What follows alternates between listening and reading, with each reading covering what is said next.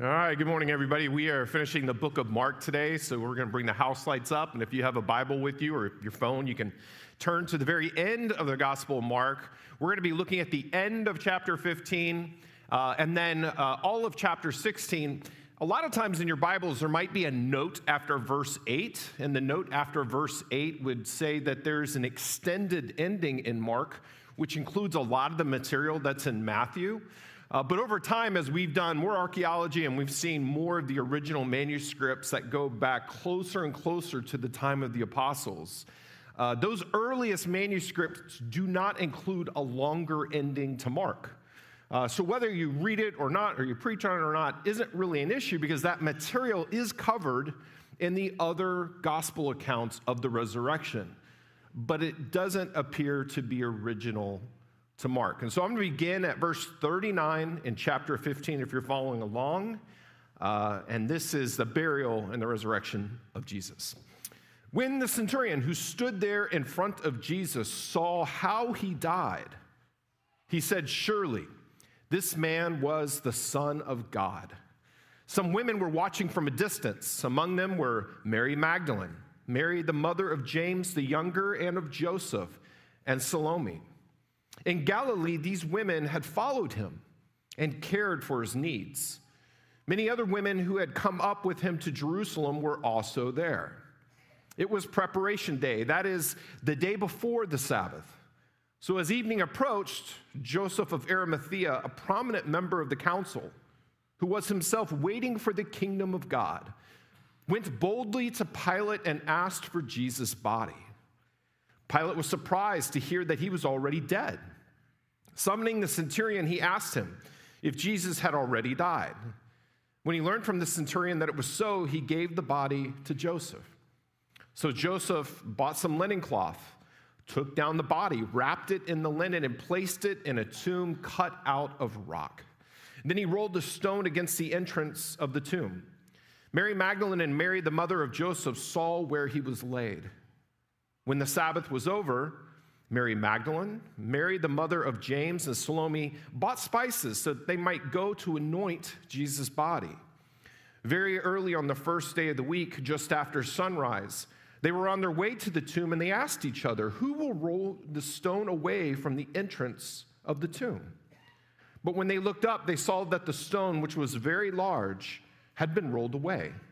As they entered the tomb, they saw a young man dressed in a white robe, sitting on the right side, and they were alarmed. "Don't be alarmed," he said. "You are looking for Jesus the Nazarene who was crucified. He has risen. He is not here. See the place where they laid him. But go, tell his disciples and Peter, he is going ahead of you into Galilee, and there you will see him just as he told you." Trembling and bewildered, the women went out and fled from the tomb. They said nothing to anyone because they were afraid. This is God's word. The opening line, I think, is so important. The opening line says, when the centurion saw how Jesus died, he said, "Surely this man is the Son of God," because of how he died. He's not talking about the crucifixion. As a Roman centurion, he's very familiar with crucifixion. He's talking about how he endured it, how he died. What was he like as he was dying? Was it because at the trial he didn't defend himself? Was it because during the torture he didn't fight back? Was it because he was dying? As he was dying, he continued to pray for the crowd that was shouting at him and spitting at him? He even prayed for their forgiveness as they were hurting him. This centurion had seen many crucifixions before, including some that involved probably innocent people. But this one was different for him. Not just different. I mean, how many times have you met someone and thought, "You know what? Surely that person is the Son of God." Never, right? We never say that. But same for the centurion until that Friday. He never said that about anybody, especially anybody on a cross. And it's all because of how he died. Look at the three people, or maybe I should say the three classes of people that the death of Jesus brings together. You have a Roman centurion who's a pagan. You have the women, followers of Jesus. They're the only ones that stay with Jesus the whole time. And then you have Joseph of Arimathea, a member of the Sanhedrin, the ruling council of the Jewish people, the council who sentenced Jesus to death and handed him over to Pilate. Women, a pagan, and a Pharisee.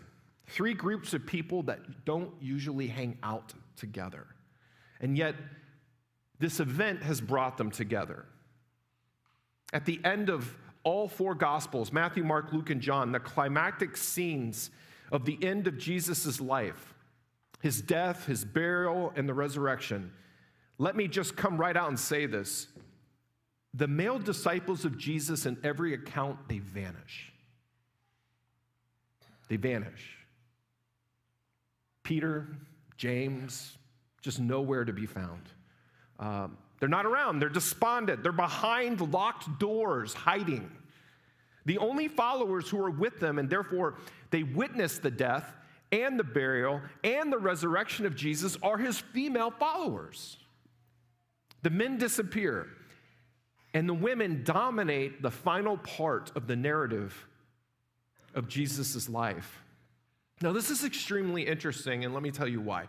In both Jewish and Roman culture at that time, legally speaking, women's testimony had no legal status, which means, ladies, if something happened to you, you couldn't testify in court that it happened to you. You needed a man to do it for you, for it to have any legal status. Your evidence could not even be brought up in court. No legal status. Why? Because there was a universal understanding across all cultures of the ancient world. They all believed that women were inferior and unreliable. And ladies, if you ever find yourself dating that kind of man, run fast. Run fast. And yet, in spite of all that, at the most crucial moment in the history of salvation, God trusts this group of women with the whole story. They're almost the lifeline of the gospel. Nobody else knows what's going on. But the women, they see it. For decades, the only disciples who can actually say, I witnessed it. I saw him die. I saw him buried.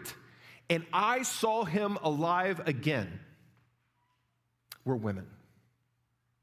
God made these women his witnesses at a time in history in which no other society would have trusted them, which should tell you all you need to know about God. And it should tell you how much change needed to happen in that social structure and in many social structures today around the world. I know we live in a progressive society that values all life, or we're supposed to. But in so many other cultures in this world today, they still don't even get this. They don't even get the rights of women as being fully human. But God does. And some of that change began in a remarkable way with another person in the story, Joseph of Arimathea. He had a change too. He's a part of the Sanhedrin, that's the ruling class. And the text says he went boldly to Pilate and asked for Jesus' body.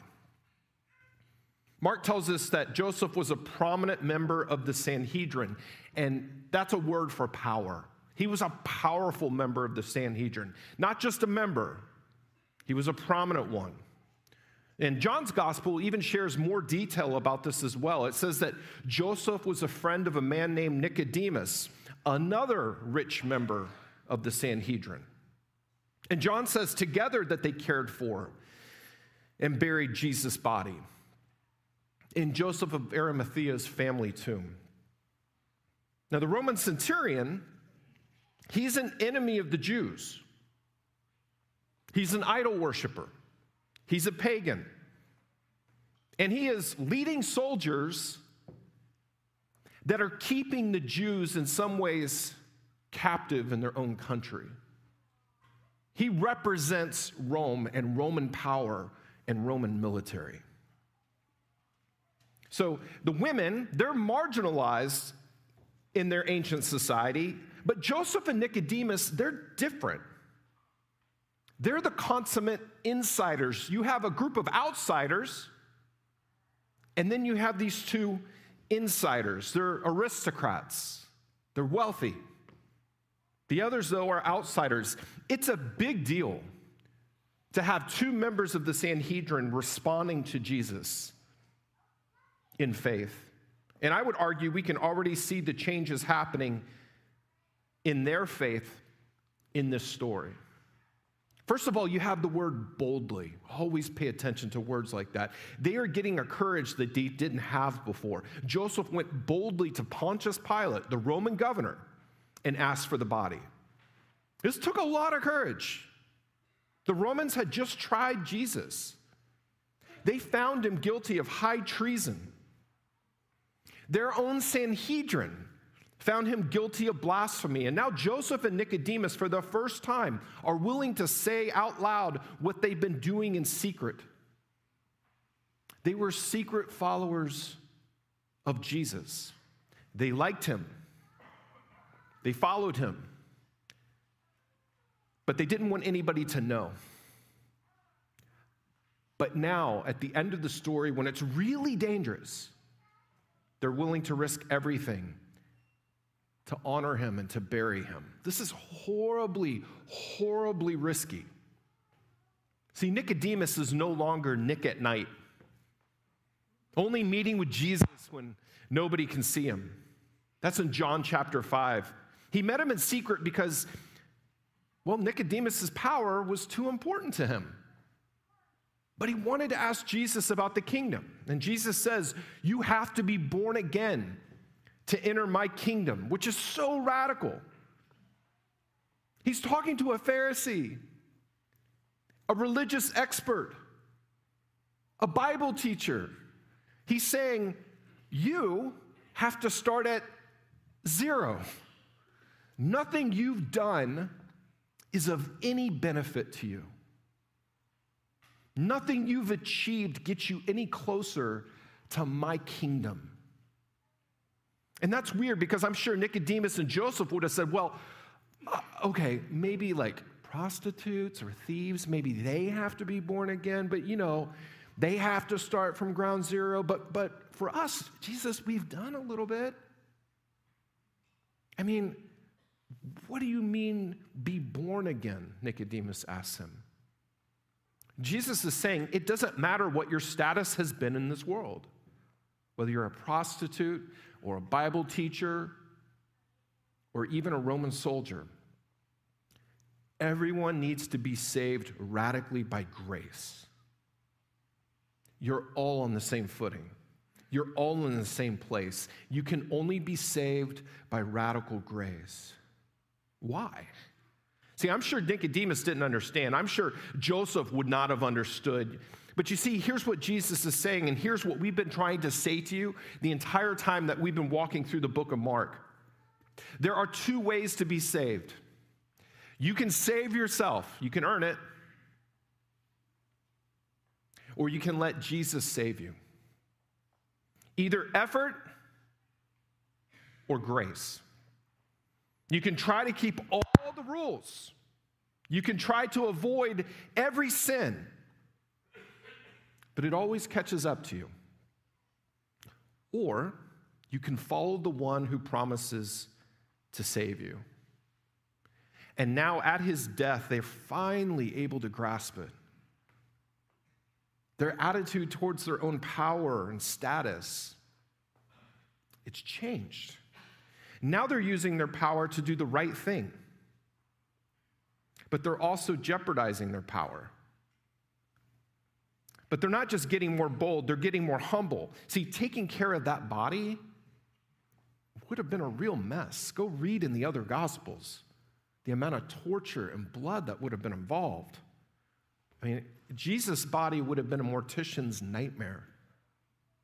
It's safe to say that they would have been the only members of the Sanhedrin to ever have touched a dead body. But they are no longer focused on their past or their past reputations. They now follow the one who humbled himself to be born in flesh and to give his life as a ransom for many. So yeah, they're not focused on the past anymore. And neither should we. When Jesus says he has forgiven you and he has prepared a future for you, a place for you in heaven, it's time that we let our baggage go too. Or to quote Jelly Roll, I want to tell you that the windshield is bigger than the rearview mirror for a reason. Because what's in front of you is so much more important than what's behind you. It's so true, and I've so been wanting to quote Jelly Roll in church. But it's so darn hard. You know, one interesting point from the end of Mark, 3 times in 8 verses, Mark writes down the names of these women. 3 times in 8 verses. Mark, you're being a little bit repetitive. He wrote down the names over and over again of the women who saw Jesus' death, burial, and resurrection. Why the redundancy? Because this has all the marks of the way historians did history in those days. Ancient historians gave more credence to the oral histories of living eyewitnesses. They were more valuable than written documents. Why? Because if the eyewitnesses were still around, you could cross-examine them. You could compare what they're saying with others. These are citations. What Mark was saying by putting their names down was he was saying, if you want to check out whether what I'm telling you is right, go talk to these women. See, he's not writing a legend. This is not how legends were written down. I don't know if you've heard of Celsus, but he was a Greek pagan philosopher who lived about 80 years or so after the life of Jesus. And he was very, very down on Christianity. And he wrote a number of books trying to refute Christianity. He didn't like it. And he gave all his reasons why it couldn't be true. But do you know what his strongest argument was against Christianity? He says it can't be true because the accounts of the resurrection are based on the testimony of women. In fact, he says, we all know that women are hysterical. He writes, not me. And everybody else in the ancient world would say, yeah, that's a problem. That was an incredibly strong argument in those days. Well, so what's your point in telling me this, Pastor Jim? I'm glad you asked.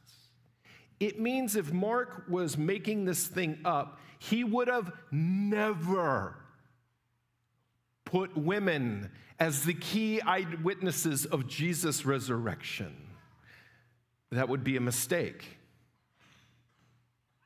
See, the only possible reason to explain women in these accounts is because that's what actually happened. They witnessed the death of death. And this is the event that changed the world. And Peter tells Mark exactly how it happened, because he wasn't there, but the women were. Peter probably even admitted, you know what, I was the biggest screw-up of them all. He couldn't stay awake in the garden to pray with Jesus. Jesus had to wake him up 3 times. Then he denied knowing Jesus 3 times. And then he was hiding behind locked doors when Mary told him the news. Surely Jesus would have no use for Peter anymore. But Jesus told him specifically, he says, I have loving plans for my disciples, and that means you too, Peter, you jerk. And this is so theologically profound because his screw up was the biggest, but his repentance would also be the deepest. And his grasp of grace will be the greatest. And that will make him the most qualified person to be a leader in the Jesus movement. It's why Jesus wanted St. Paul as well. Yes, you messed up. Even a murderer of fellow Christians. And Paul, that's why I want you, because when I forgive you, you'll get it. And people will see it in you. See, this is really weird. That's not the way the world works. But it's the way the kingdom of Jesus works. Religion understands that salvation is by strength. I'm saved if I'm good. I'm saved if I'm moral. I'm saved to the degree that I live up to the standards. That's religion. But Jesus says, no, you've got God all wrong. Salvation comes when you admit that you're weak and when you admit your inability and when you admit you need a Savior. It's why we out loud confess our sins here every week. If you let your failure drive you deeper into the gospel, it becomes resurrection. You see your own flaws, but you also see how infallibly and infinitely and endlessly that you are loved. And what that means, it makes you humbler and bolder at the same time. Nothing else does that. See, the resurrection proves that God doesn't want to just save souls with bodies. He doesn't want to just save the spiritual. He saves the physical. That God must hate disease. And God hates poverty. God must hate hunger. He must hate death. And because he hates them, the resurrection proves that he does. Mark 16 marks the death of death. I remember one of the first funerals I ever did. It's about 20 years ago. Esther was 98 years old. And if you're going to have a happy funeral, usually it's for the 98-year-olds. And hers was supposed to be one of those. But like most Christian funerals, of course, there was mourning and there was grieving and there were tears because you're going to miss them. But there's also celebrating at a Christian funeral because that person could not be happier because they're now in heaven with the Lord. But her son, he made it very clear to me. He said, this funeral needs to be a celebration, and I want you, Pastor, to make it fun. I said, okay. So I decided to tell a funeral joke, which is usually a bad idea. But Esther would have liked it. Do you want to hear it? Okay. Don't judge because I'm admitting in the beginning this is a bad preacher joke. Okay, here we go. A very elderly man who had formerly lived in town had died in another state. The funeral was held where he now lived, but the burial was to be back home. The funeral home called the young preacher and asked him to have the graveside service. The burial was to be in an old country church cemetery several miles out of town. The funeral director explained that since he hadn't lived in town for years and years, he had no family in the area, and likely there might be very few friends there, perhaps nobody at all. He told the preacher, if you could just say a few words of scripture and a short prayer, that would be fine. So the young preacher didn't expect anyone else to show up except the funeral home people and the cemetery workers. But when he was on his way to this very unfamiliar cemetery at a church very far off in the country, the young preacher got lost, as we often do. He drove around and around the area. He grew more and more nervous as the scheduled time for the service came and went. But finally, he saw a little church with a cemetery. Sure enough, he could see that 3 men had shovels. They were standing beside a pile of dirt at the edge of the little cemetery behind the church. The hearse was nowhere in sight. He figured, oh man, the funeral director, he gave up on me. So he got out of his car and he walked up to the grave and he said to the workman, I see you've already buried the vault. Let's pause. Just let me say a few words and pray before you finish filling in the grave. The workmen all removed their hats and he began the service. And afterwards, one of the workmen smiled and he said, Preacher, I don't know who you are, but that's the best funeral service for a septic tank I've ever heard. Bad preacher joke.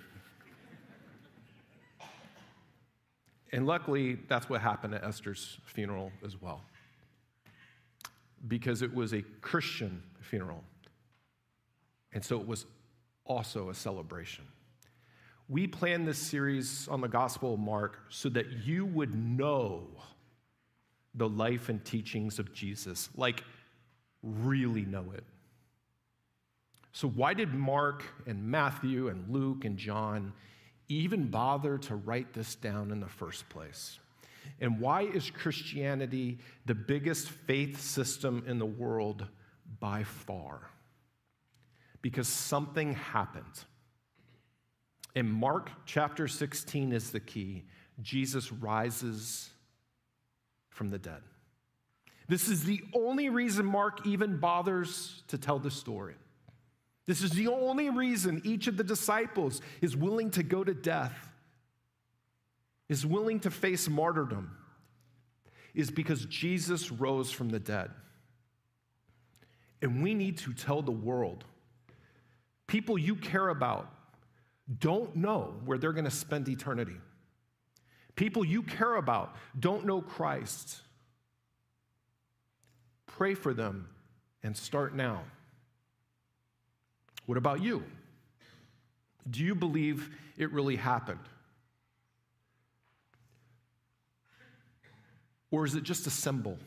Can you imagine the preachers of the early church, the disciples, going out to the cities, to villages, and preaching to all the poor, preaching to the slaves, which they did?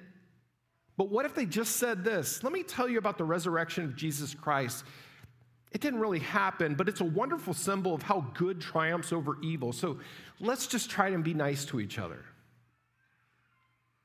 And can you imagine the slaves and the poor of the city saying, this is just what I needed to lift me up out of my life of grinding poverty and oppression. Let's be nice to each other. No, they wouldn't say that, and the preachers wouldn't preach that, because Easter as a symbol has no power over death. Here's what the disciples said. He died. But 3 days later, we saw him, we touched him, we ate with him, and so did hundreds more. But the women were there first, and it's embarrassing to us. But he rose, and that means into this broken, messed up world, the power of God has come. And someday, Jesus is going to put everything right. Because, what does we say at Easter around here, Messiah? When I say Christ is risen, you say, He is. Hallelujah, He is. He is risen indeed. Father, we ask that you would help us to take Easter into the center of our lives and let it change us.